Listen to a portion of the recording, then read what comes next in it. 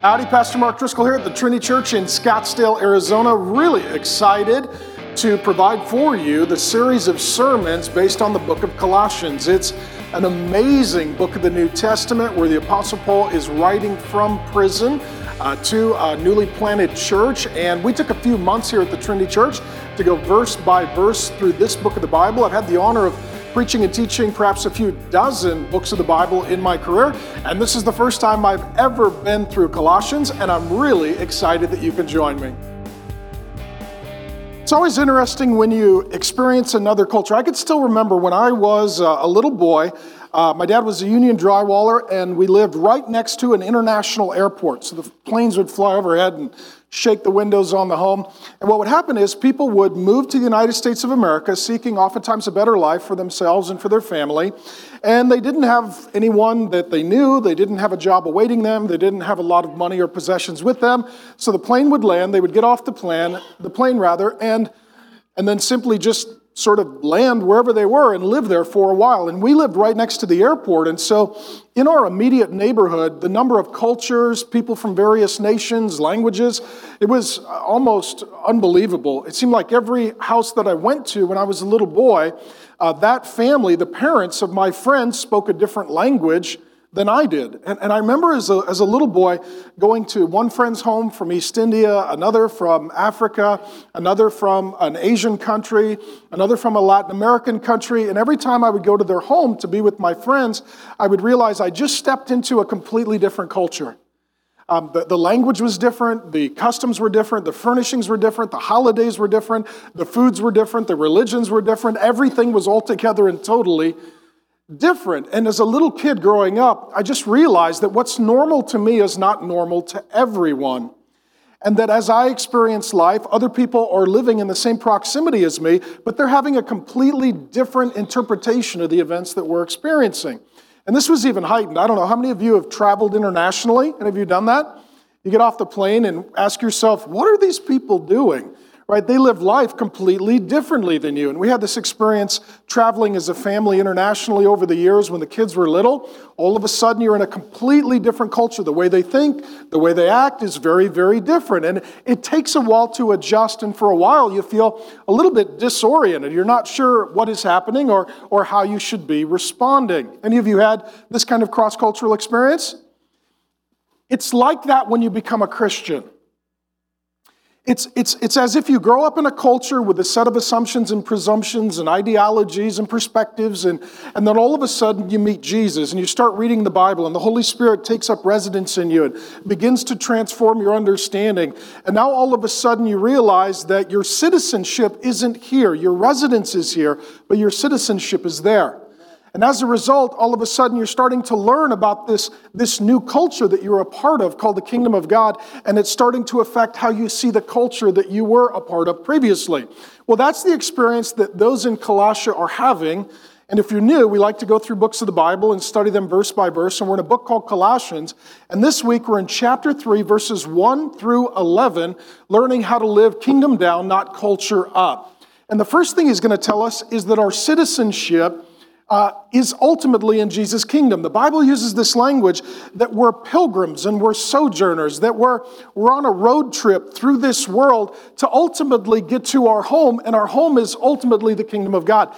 And this really changes how we see our life and our culture.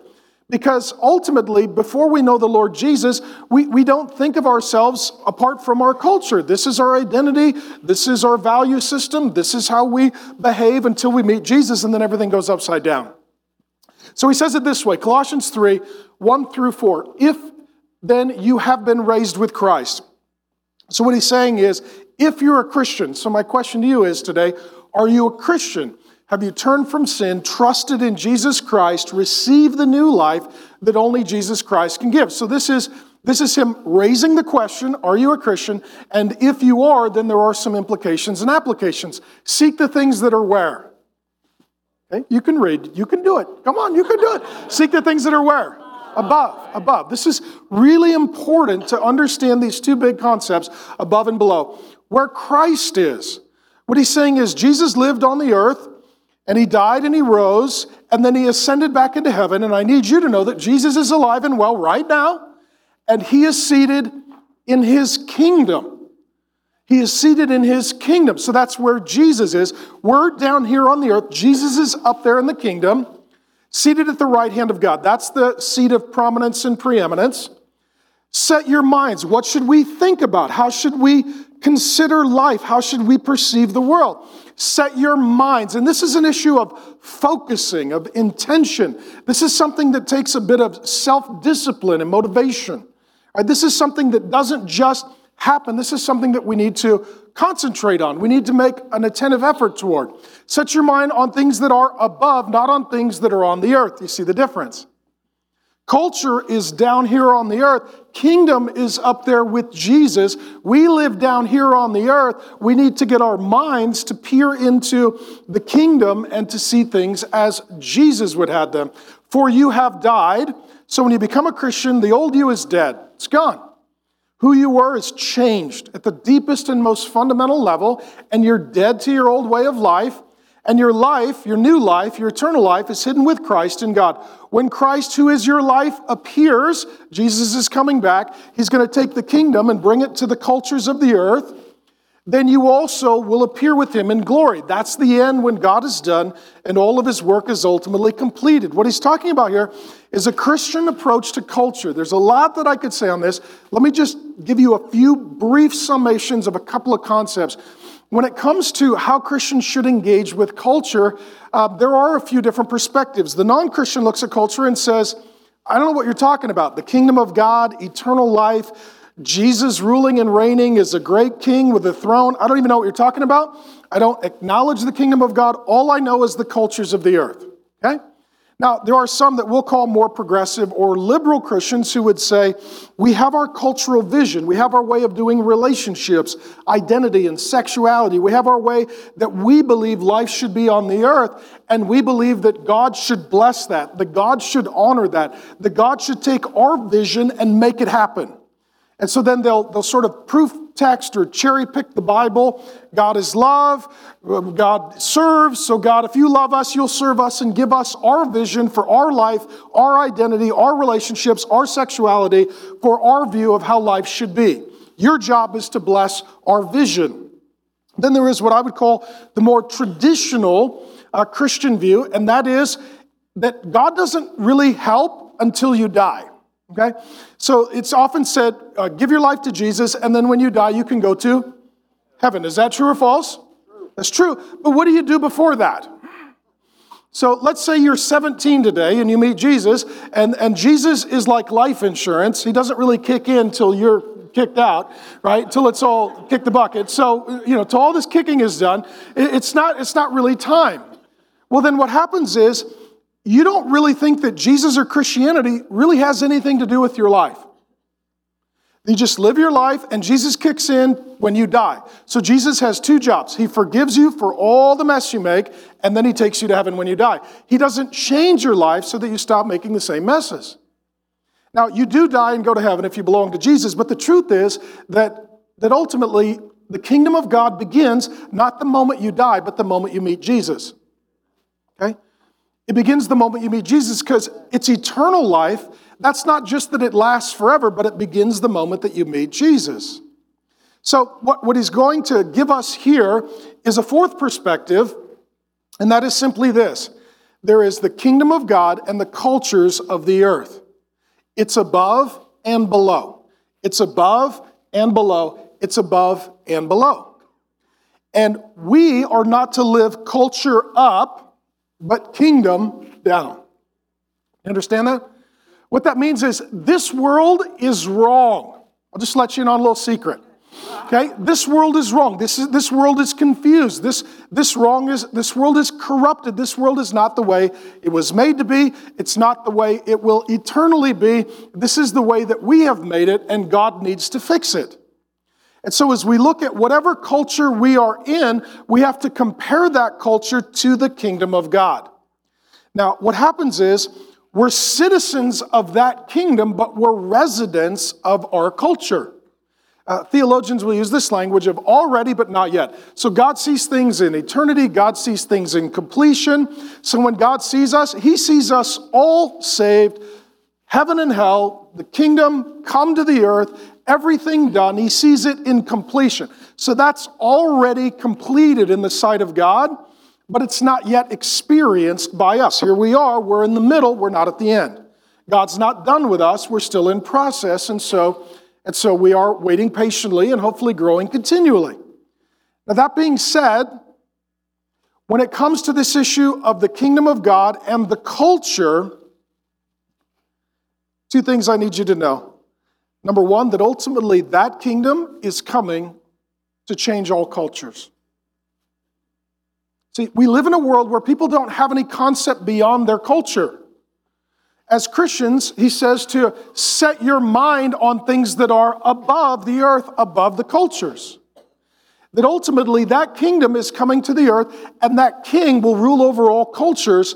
Therefore, we are to live as citizens of that kingdom and residents of this culture. This is how Jesus taught us to pray. Thy kingdom come, come. Thy kingdom come. So we are to think of ourselves, we are to consider ourselves in light of God's kingdom. What that means is, in God's kingdom, people tell the truth, so we're supposed to tell the truth. In God's kingdom, people love each other, so we're supposed to love each other. In God's kingdom, people forgive each other, so we're supposed to forgive each other. In God's kingdom, there is justice, so we're to pursue justice. In God's kingdom, God is most important, but human life is incredibly valued. So on the earth, we are to honor God above all and also hold human life in great dignity. See, that's how the kingdom is. So as citizens of the kingdoms and residents here, we get to know the kingdom culture, and then we want to live in such a way that we're inviting others to get a foretaste and a foreshadowing of our great King, the Lord Jesus, and what his kingdom is like. Okay? This is a little complicated, but let me give you something that's really encouraging. If you belong to the Lord Jesus, in the kingdom of God, you will be perfect. It'll be a perfect you. How many of you have ever thought of yourself after the resurrection of the dead and the coming of the eternal kingdom? Have you ever asked yourself, what am I going to be like? Now, you'll still be quirky because your personality will go with you, amen? But it'll be a perfect you. Fully healed up from all your hurts. Fully reconciled with all those relationships with other Christians. Fully settled in your mind of who God is and his affection for you. No more sin. No more suffering. No more shame. Okay, I want you to start to think of yourself in that final state, because here's the truth. God is working on you, but he's not done with you. When you are resurrected like Jesus was and you're in the kingdom of God forever, it's going to be the real you. I need to be careful with this. Who you are today is not yet the real true you. It's you with sin. It's you with pain. It's you with regret. When God is done with you, that'll be the real you. That'll be the true you. That'll be the eternal you. And as you look back on this life, a few million years from now, this life will seem like a very short time, and who you really are is the person that God has for you to be forever. Here's why I tell you that. I want you to be encouraged. I don't want you to just look back at all of your faults, failures, and flaws. We need to acknowledge those. I don't want you to just be discouraged by where you're at today. I want you to be hopeful and encouraged that he who began a good work in you will see it through to completion. That the God who loves you will keep loving you, the God who has changed you will keep changing you, and that God ultimately has an eternal plan in his kingdom where the Lord Jesus is ruling and reigning, and all of the cultures are subjected to the culture of the kingdom of God, and there'll be a perfect you forever. I want you to think of yourself in that way. Now, some of you realize we're not there yet, amen? If you're married to someone, you say, I can't wait to be married to that person. Okay, that's going to be a while. Let's just be honest, that's going to be a while. But what he does for us here is he wants us to start to think about what is the kingdom like and who will I be in the kingdom. Now, as a citizen of the kingdom today, I want to live in light of the culture of the kingdom, not the culture of the earth, and I want to start to live like the person I'm going to be eternally, not like the person that I used to be. You understand this? Okay, well, we'll continue either way, whether you do or don't, and hopefully it gets clear. But he's going to then ask, how do we then see ourselves and conduct ourselves relationally, sexually, and regarding our identity? And so he then gets into three particular issues. Sex in Jesus' kingdom. According to the kingdom of God, how are we to conduct ourselves when it comes to the issue of intimacy? Now, how many of you would agree that our culture is a little confused on this issue? True or false? I don't care what your political view is, we all agree there's a problem. Amen? We just disagree on what the problem is, but we all agree there's a problem. That what happens is when you don't understand who made you, when you don't understand who you will give an account to, when you don't understand who you will be eternally, you don't know how to conduct yourself on the earth. And the first place that it often shows up, or sometimes the most painful place that it reveals itself, is in your sexuality. So he says it this way, Colossians 3, 5 through 7, put to what? Death. Put to death, therefore, what is earthly in you. What is down here, what is cultural, what is lesser than, what is base, what is more animalistic. Sexual immorality, impurity, passion, evil desire, and covetousness, which is idolatry. On account of these, what's coming? The wrath of God is coming. We'll talk about this. In these you too once walked when you were living in them. Said, you know what, before you met Jesus and you became a citizen of the kingdom and you had a vision for who you would be at the end, there's just this parade in human history. We're all perverted and drunk and tolerant and confused and depressed and naked and celebrating. Okay? We have parades so that if we're filthy together, and that makes us feel less filthy. Okay, so what he's saying is this is just how it is. This is just how it is. You leave milk out in July in Phoenix, it goes bad. That's just the way that it is. That's just the way that it is. And what he's saying is when you meet Jesus, this part of you changes. And you need to understand that it is changed. So what he says is that apart from the kingdom of God, when it comes to issues of intimacy, he has this little list. Sexual immorality. The word there is the same word that we get pornography from. This is all kinds of sexual sin. This is all kinds of impurity and infidelity. And then he talks about impurity. This is anything that's dirty or gross. Right? Perhaps you've done something. You say, yeah, that was dirty. That was gross. Passion. This is out of control desire. It's a good thing to be passionate, but this is passion going in the wrong direction. Evil desire. These are longings, cravings, fantasies, addictions, compulsions, longings that are more animalistic and they're less godly.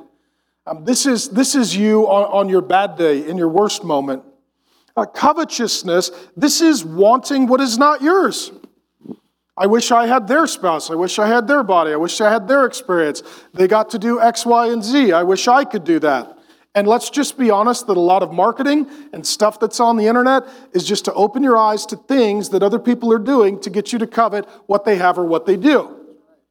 And then the last thing that he lists here is idolatry. Now, we tend not to see idolatry in our culture.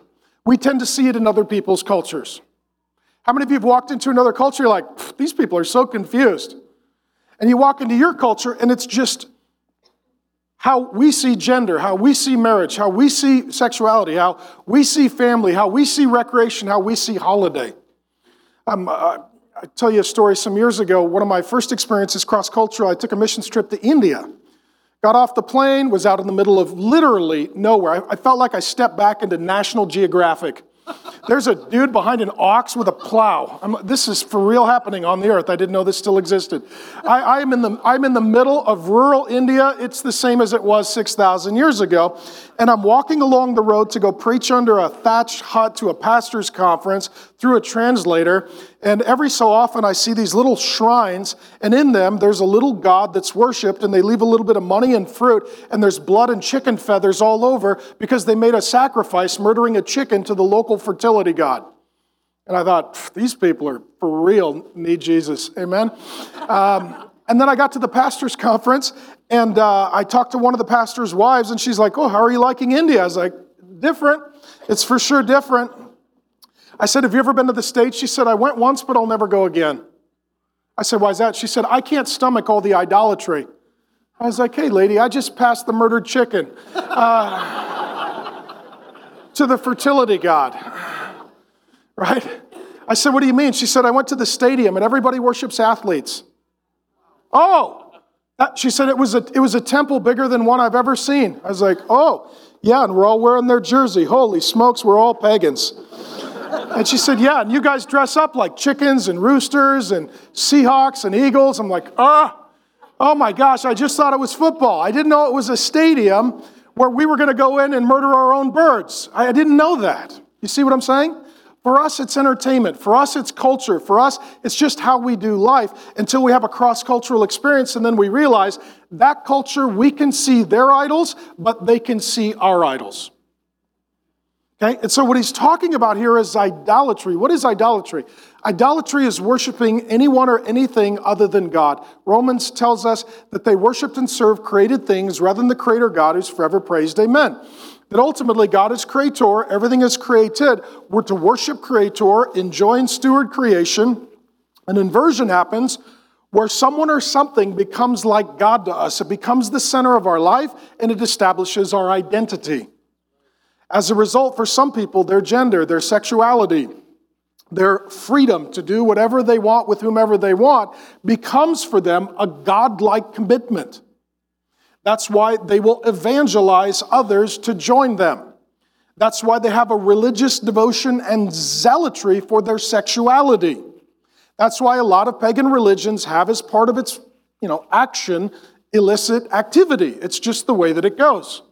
So when we see life on the earth, we just see people just doing things that are pleasurable. God looks down and he sees people doing sacred things, doing worship things, doing idolatrous things. That's why worship, we're told in Romans 12, is to offer your body as a living sacrifice, holy and acceptable unto God. This is your spiritual act of worship. Whatever you offer your body to, that is your object of worship. So when God looks down and he sees two 20-somethings move into an apartment together, he sees that as a temple, he sees the bed as an altar, and he sees what they do as a religious act and sacrificing of their bodies unto their ultimate God, which is not him. How many of you, your minds just exploded? Okay? Your minds just exploded. What he's just done for us is he's taken us from the culture of the earth. He's pulled us up into the kingdom of heaven, and he said, take a look at it from God's perspective. You're like, it looks very different. It looks very different. How many of you would say that sexual immorality, impurity, passion, evil desire, and covetousness, which is idolatry, pretty much explains America? We could just summarize that as America. Amen? Every culture has a problem. Ours has a particularly pronounced problem. So what is the answer? Well, he gives us a great encouragement. Put to death. Right? Kill it. How many of you have tried to wound your sin? How many of you have tried to leash it? How many of you have tried to cage your sin? What he's saying is kill your sin. Whatever it is that is in the process of killing your relationship with God, you got to put that to death. What you don't want to do is keep your sin alive because invariably it comes back to harm you. And so you could put it to death. Here's why. Jesus died for your sins so you can put your sin to death. Jesus died for your sins so you could put your sin to death. Now some of you would ask, why? Because here's what I'll tell you a little secret. I know you didn't know this. Sometimes sin feels good. Did you know that? That's why it's so popular. Amen? That's why we keep doing it. We're like, well, I liked it. Well, put it to death. Why? Because, here's a little motivation, the wrath of God is coming. You got to say it like that, otherwise nobody pays attention. But the wrath of God is coming. So let's talk about the wrath of God, okay? Now, most of the time, preachers won't talk about the wrath of God. We'll read it really fast and then collect the offering. But because we're going through a book of the Bible, let's look at the wrath of God. Now, the wrath of God is coming. That means it's not here yet, right? I was reading a story recently where some people were playing on train tracks until the train came. And then it was a problem. Amen? And some people are like, everything's fine. The train's coming. Get off the tracks. No, the train, I've been here 3 days. I haven't seen any train. It's coming. It's coming, get off the tracks. The world doesn't believe that it's living between the tracks. The world doesn't believe that God is actually going to do anything. God is not negligent, He's patient. And He's wanting to give everybody an opportunity to get off the tracks before the train comes. Now, when it comes to the wrath of God, this is inextricably connected to the holiness of God. When it comes to the God of the Bible, it speaks of Him in terms of His attributes. Love, grace, mercy, patience, kindness, justice. The number one attribute of God in the entire Bible is God's holiness. That means He is pure, He is different, He is other. That we are earthly down here in the culture, that He is heavenly up there in the kingdom. And that as a result of Him being holy and us being unholy, God has a problem. And that is that we have sinned against Him, that we have rebelled against Him, that we have declared war on Him, that we have committed cosmic treason against Him. And as a result, that problem that we have created must be resolved. And that is done so through the wrath of God.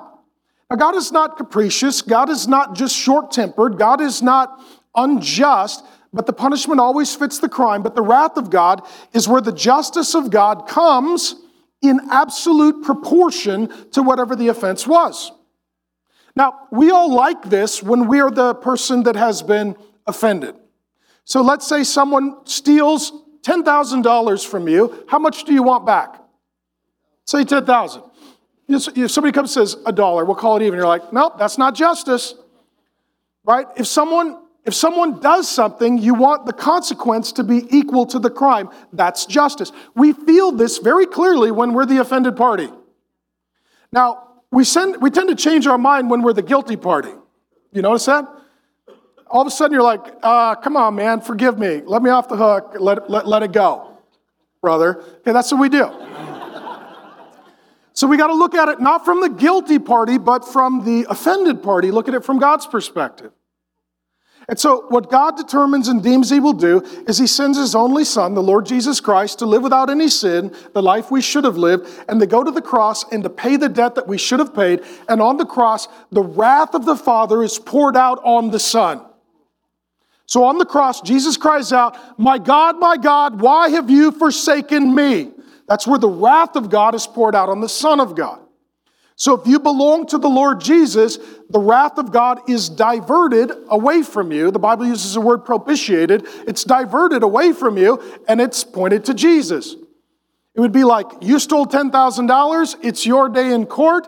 They say that you got to repay $10,000. You don't have $10,000. And Jesus shows up and says, here's $10,000. I will pay their debt.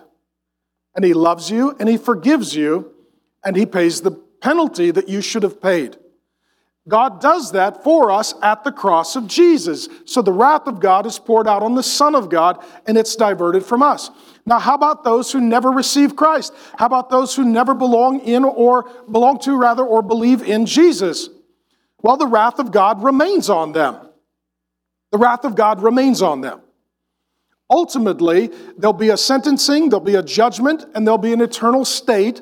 The Bible references that as hell. It says at the end of Isaiah that the smoke of their torment rises forever and ever. You know how long forever and ever is? It's forever and ever. It says in Daniel 12:2 that those who sleep in the dust of the earth, they will arise to everlasting life or everlasting death. That everybody's going to live forever. The only difference is where. This is justice. This is the wrath of God. But also at the cross of Jesus, we experience the love of God, the grace of God, the mercy of God, the forgiveness of God, the patience of God. But for those who reject those things, the wrath of God remains for them. Now here's the little key about the wrath of God. The wrath of God comes in two forms. There's passive and active. Passive wrath is described early in Romans where God hands people over to do whatever they want. It's like God lets go of the leash and we go do whatever we want. That's passive wrath. And what passive wrath does, it allows you to do whatever you want to do until God's active wrath shows up. And then God's active wrath stops you, judges you, and has a consequence for you. I'll read it for you in Romans 2:5. Same author. Because of your hard and unrepentant hearts, you are storing up wrath for yourself on the day of wrath when God's righteous judgment will be revealed. We could scream tolerance, we can scream diversity, we could scream, I get to define who I am, and God says, only for a little while. And ultimately, I'm sending my son back, and there will be a judgment of the living and the dead, and there'll be eternal consequence, and there will be wrath. And I know this isn't popular. I probably shouldn't preach it right after Easter. We just had such a fun time. We had lilies. Everybody was dressed up. The choir was clapping. I probably should hand you a water bottle and give you a series of, good feeling stories. But here we find ourselves in the wrath of God. And it's really important to know what you're saved from so that you're grateful for. Right? It's really good to know what you're saved from so you know what you're grateful for. I really love Jesus. I'm very grateful that I'm not going to hell. I'm very grateful that I don't have to sleep with a helmet on and one eye open. I'm grateful. I just am. Because the wrath of God has already been taken care of for me at the cross of Jesus. But the passive wrath of God is where God just lets you do whatever you want until the active wrath shows up to deal with you. I'll give you an analogy. Let's say you live in a home that has a very small, very minor gas leak. Okay? And you think to yourself, it's not a big deal. And I've lived in this house with this minor, slow gas leak for a long time, and nothing's ever happened. I'm fine. All you're doing is storing up gas for the day of explosion, flame, and fire. Every human being who's living apart from Jesus Christ is living that way. If you're here, you're not getting, let's say, I love you, I love you, I love you, I love you. But I want to warn you. If you don't know Jesus, you're not getting away with anything. You're storing up everything. I need you to know that. I need you to know that. It's like you're living in a house with a slow gas leak, and every day there's more gas in the house, and you tend to think that every day you're just getting away with more and nothing will happen. It feels that way until the match is struck and the flames begin. And that's the exact kind of language that the Bible uses for hell, which is the ultimate expression of the wrath of God and the justice of God, and the place that the Lord Jesus speaks of more than anyone else in the Bible. Here's what I'm telling you. We take ourselves way too seriously. We don't take God seriously enough. We don't. Especially on these issues. On these issues. I've never seen a group of people get together to protest themselves. We are nasty and we need help. We take ourselves way too seriously. We don't take God seriously enough. And what he is saying is, okay, think of it this way. What you're doing right now, are you going to be doing that in the kingdom of God? No. In the kingdom of God, boyfriends and girlfriends will not rent apartments. Amen? Just so you know that. Just throwing it out there, right? In the kingdom of God, a man will not have a husband, he won't have that either, or a wife. I mean, I will check all the boxes. So in the kingdom of God, a man will not have a husband, and he will not have a wife and a girlfriend, or a wife and a husband. Amen? It's just there's too many people on top of the cake. That's just... Right? See, this world is wrong. Let's throw it out there. No, I just made sense of everything. Amen? And when it's all said and done, you're like, well, what will it be like? Well, it won't be like that. Okay, then here's the big idea. Then stop doing that. Because that's not normal. That's not right. That won't be forever. You won't stand before the Lord Jesus and he's like, bring it here. It's not like that. You're like, well, we're not going to be watching that in the kingdom. Well, then stop watching it. We're not going to be doing that in the kingdom. Then stop doing it. Because the point is, you're going to stop doing it forever. May as well start today. Okay? Might as well start today. Now, here's what I want you to know. This is actually good for you. This is where most people disagree. This is the objection. Oh, there you go again. Do what God says or he sets you on fire. Yeah, just always say it like that. And, woo, we're all supposed to be scared like we're in a Scooby-Doo episode.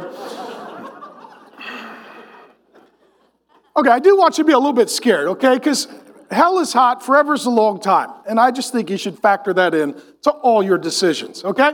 But in addition to that, the Bible says that it is filled with good news. And what this means is when God warns us against something, it's because it's bad for you. Now, we don't believe this. How many of you are parents and you raise children who, when you tell them something, don't believe that you're telling them for their good? Amen? You ever raised a child? This is what children, you tell the kids, don't do that. And they're like, you're just domineering, a lot of rules, trying to keep me from lighting off fireworks in my bedroom at 3 a.m. while I drink Mountain Dew. Okay, because that's what kids will do unless you tell them otherwise. Say, no, that's not good for you, Johnny. That's not good for you. Parents make rules to protect their children from harm. God is a father like that. So what we have here on the earth in our culture, our highest view is sexuality. That's not God's highest view. In fact, God came to earth and he was a virgin until 30. And then he went into public ministry and he was still a virgin. And he died a virgin and then he went to heaven as a virgin. He's coming back as a virgin. And I think he's a pretty great guy. And I think he actually lived pretty great life. And I think that he was able to live a full human life without any sexual experience, including that which is sinful.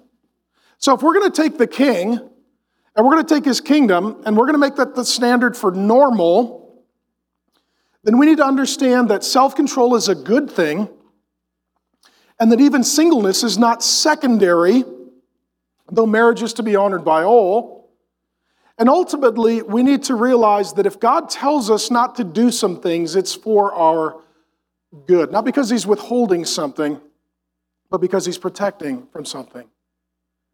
And what's very, very curious is that the Bible doesn't have as its vision sex.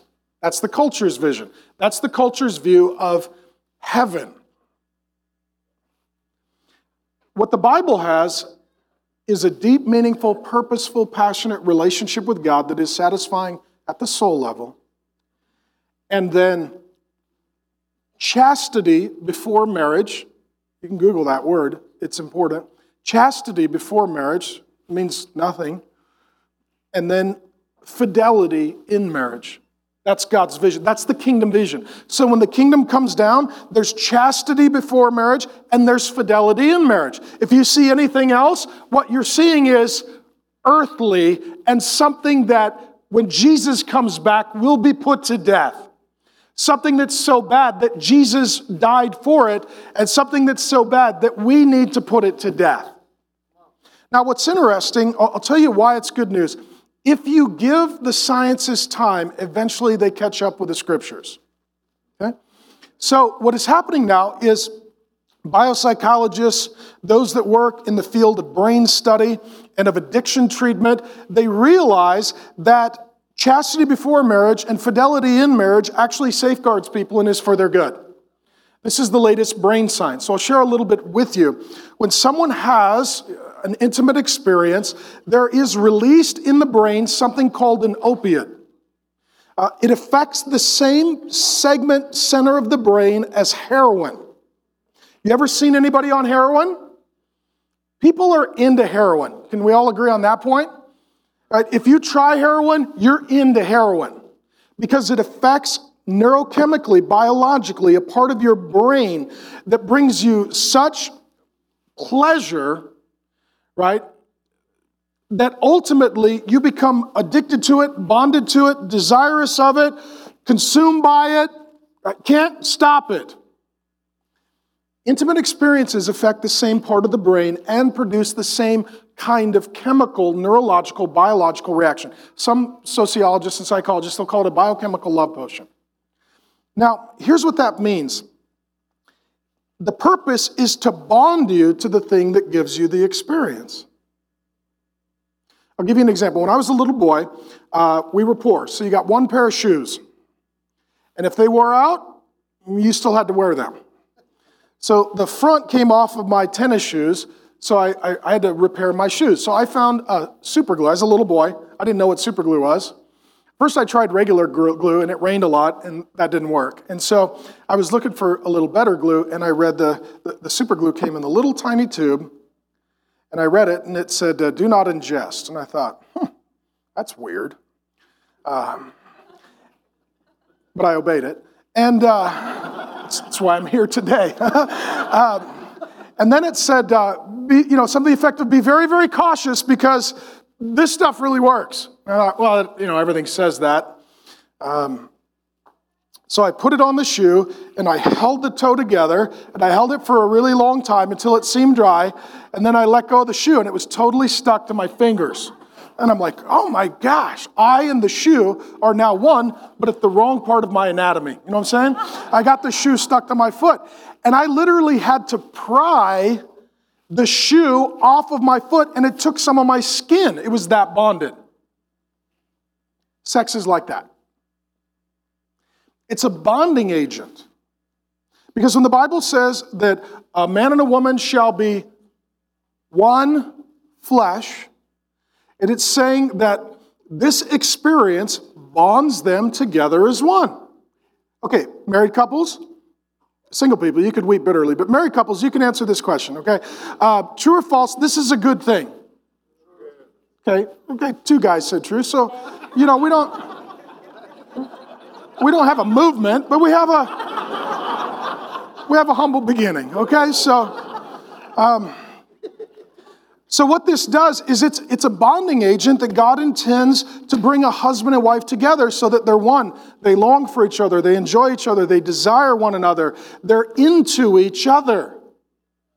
What happens if I go around bonding myself to lots of people? What if I go around bonding myself to lots of things, and then I have to rip myself apart over and over and over? Some of you, I love you. I'm your pastor. I'm glad you're here.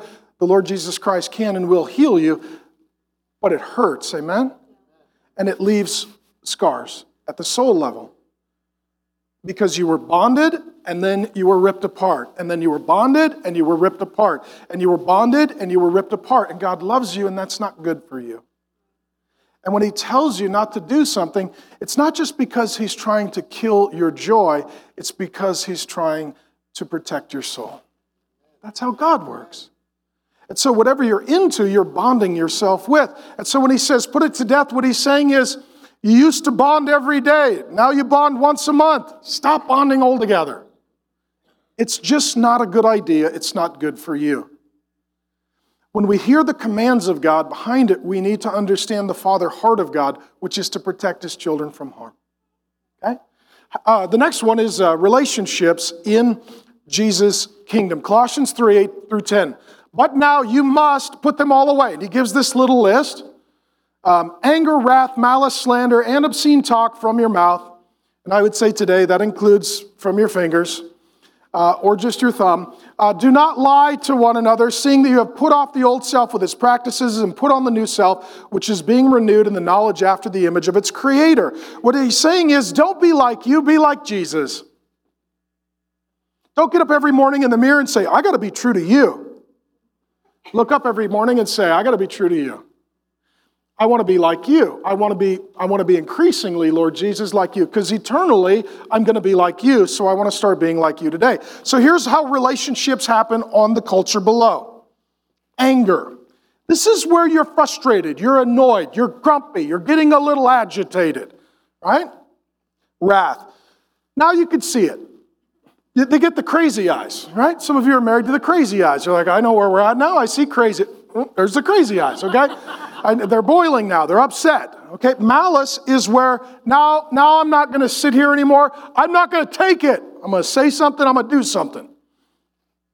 Slander, now I'm going to attack your character. You blank, you never blank, and you always blank. Okay? We do that at my house. Have you ever done that at your house? You blank, you never blank, you always blank. That's slander. I'm guilty of it too. Right? We all have something to work on here, amen? Okay, well, you're very excited to amen my sin, but earlier when I was talking about your stuff, I didn't get that degree of enthusiasm. Okay. Just pointing something out here, just trying to help. Obscene talk this is where we speak ill of others. This is where we gossip. This is where we invite other people in who are not part of the solution, which means we're making them part of the problem. And then lying. Lying is where you make stuff up or you rewrite history. You're like, that's not actually what was said or done, but that's your spin on it. How many of you would say that this pretty much describes our entire culture right now? Yeah. Let me just throw it out there, just as hypothetical. Politically, socially, morally, spiritually, put out any issue and just watch this happen. Just fire up the carnival music, pop the popcorn, and just watch the parade. I mean, it's crazy, amen? And what you could think is, well, this is just how we do it. They attack us, we attack them. They lie, we lie. They stab us, we stab them. That's just how we do it. Well, that's stuff that needs to get put away. That's stuff from below, not above. True or false, when we get into the kingdom of God, we're not going to do relationships like this. You know how many lies you're going to tell in heaven? 0. You know how many people you're going to gossip about in heaven? 0. You know how many people you're just going to be bitter and seething and plotting to harm in heaven? 0. 0. Do you know where your citizenship is? It's in heaven. You know where your residence is? It's on earth. So where your residence is here and your citizenship is there, make sure that you stay loyal to your king and his kingdom and you don't get sucked into this corrupt culture. And this is one of the ways that we do ministry and we live as a witness. And what we try by the grace of God to do is to say, I'm going to try and treat you the way God treats me. I'm not going to treat you the way you treat me. Because ultimately, I come as an ambassador, a citizen, a resident, ultimately, of the kingdom. And I'm here to tell you about my great king and his great kingdom. And what he's talking about here is your old self. And he goes on to talk about your new self. Your old self is completely driven by emotion. Your new self adds a will. Some of you have heard me say this before. Your emotions are like the engine in your car. Combustible, powerful. But an engine without a steering wheel is a problem. How many of you have ever lost your steering? I had an old car. I had a 1966 Volkswagen Squareback lowered like a California surf mobile. Okay, I repented and sold it. But I was driving it one time and the steering went out. And I'm on the freeway going very fast and the steering went out. A motor without a steering wheel is very dangerous because you're going and you have no control over where you're going to end up. What he's saying is your old self was just completely driven by your emotions. Now, how many of you have said or done something and your excuse is your emotions? Like, well, I got angry. We know. We could tell, crazy eyes. We could tell you were angry, right? Well, I was hurt. Well, yeah, we could tell you were hurt because you kept saying you hurt me over and over and over. We sort of picked that up. So what happens is the emotions are strong drivers in our life, but your old self only had the emotions, had not the will. Your new self has a will. And it's being renewed in the knowledge after the image of its creator.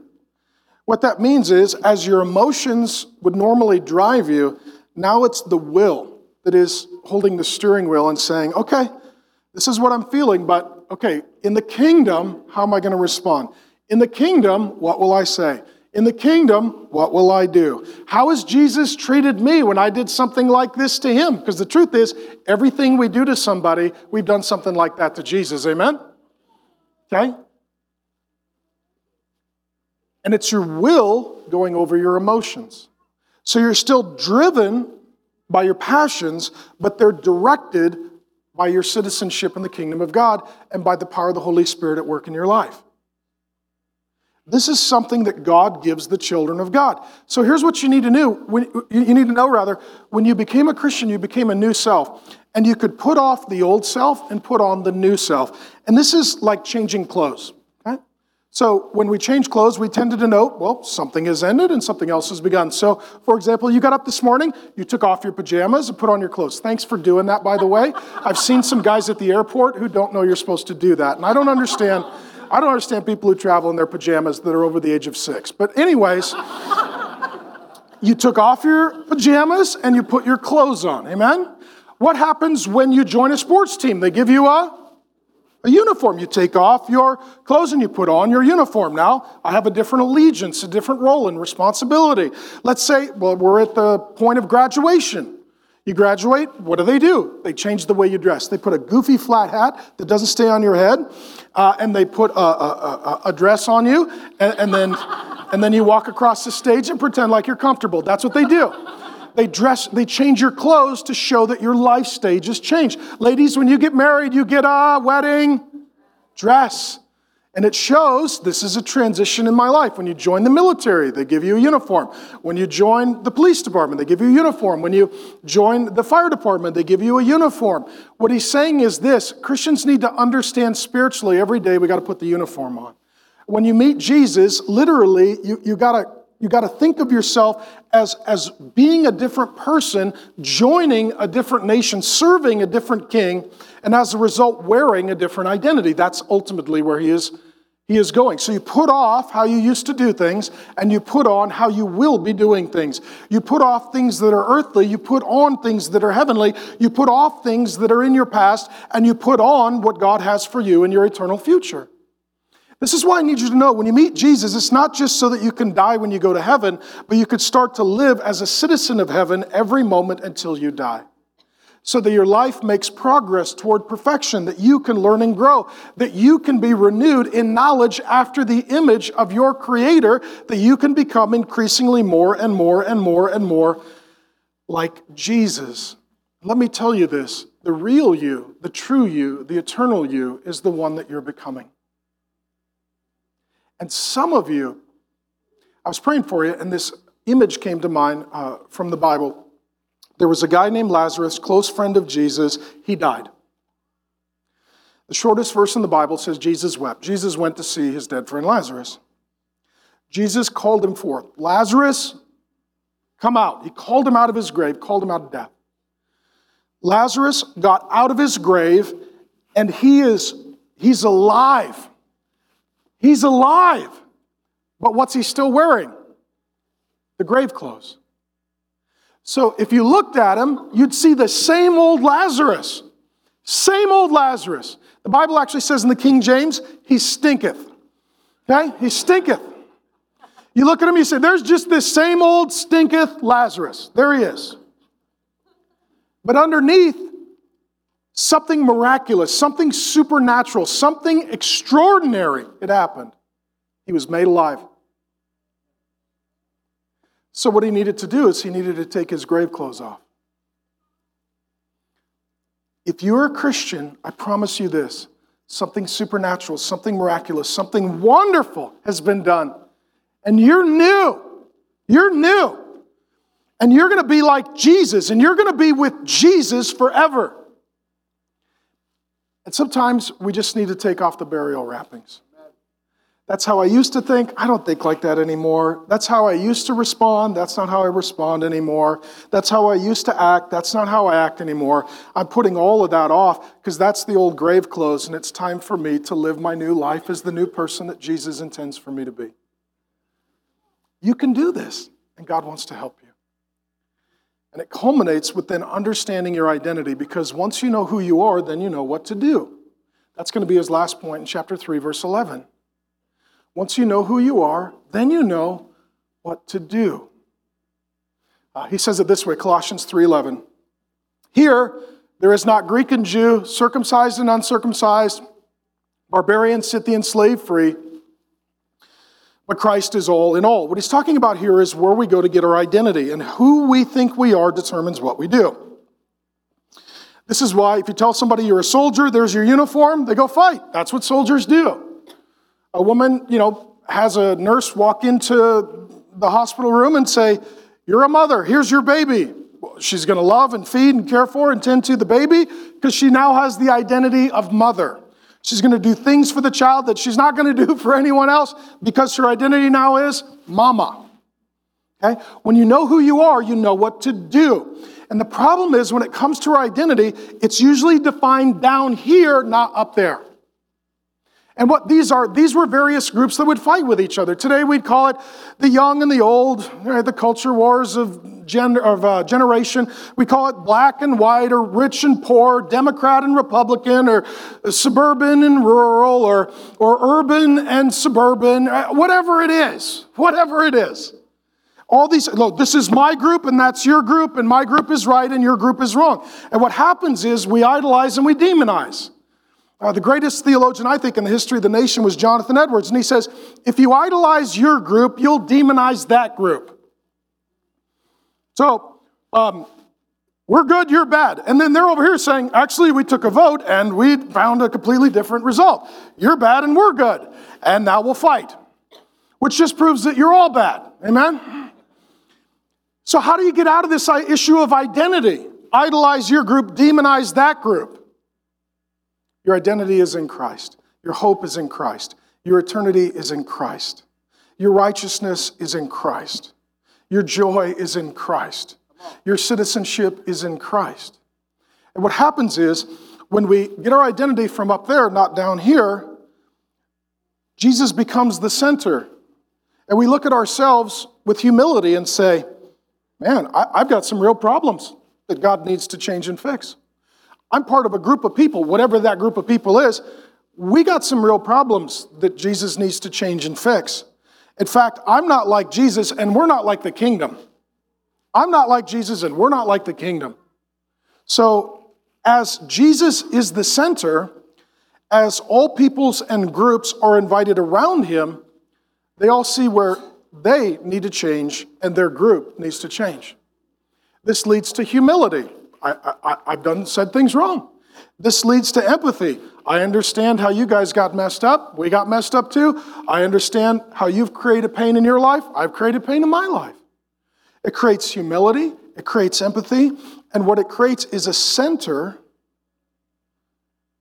that the black and the white, the Democrats and the Republicans, the young and the old, the rich and the poor, the urban, suburban, the rural, can all get a little closer together. Because none of them is the center. Jesus is. And the goal is to become like him and to be citizens of his kingdom and to live in his love and to become like him and to see his kingdom come and transform all of our cultures. And so, ultimately, my dear friends, I love you. That's the whole point of the church. The church is supposed to be the beginning place of the kingdom of God, where everyone is invited to have Jesus change them and for them to see the ways in which they are thinking and acting sexually, relationally, and in regards to identity in a way that is earthly and not heavenly, in a way that is temporary and not eternity, a way that they were and not as a way in the presence of Jesus they will be forever. If you don't know the Lord Jesus, the whole point is this: you need a new king. For those of us who belong to the Lord Jesus, we're citizens of a different kingdom, which means we do sexuality different, we do relationships different, because ultimately we see our identity different. It's not down here, it's up there. And everything that's down here is going to come to an end, and everything that's up there will be forever. Amen? And we're going to celebrate that in a moment with singing and celebrating. Okay? Because in the kingdom, you know what we're going to do? We're going to worship. So we worship here because we're kingdom people.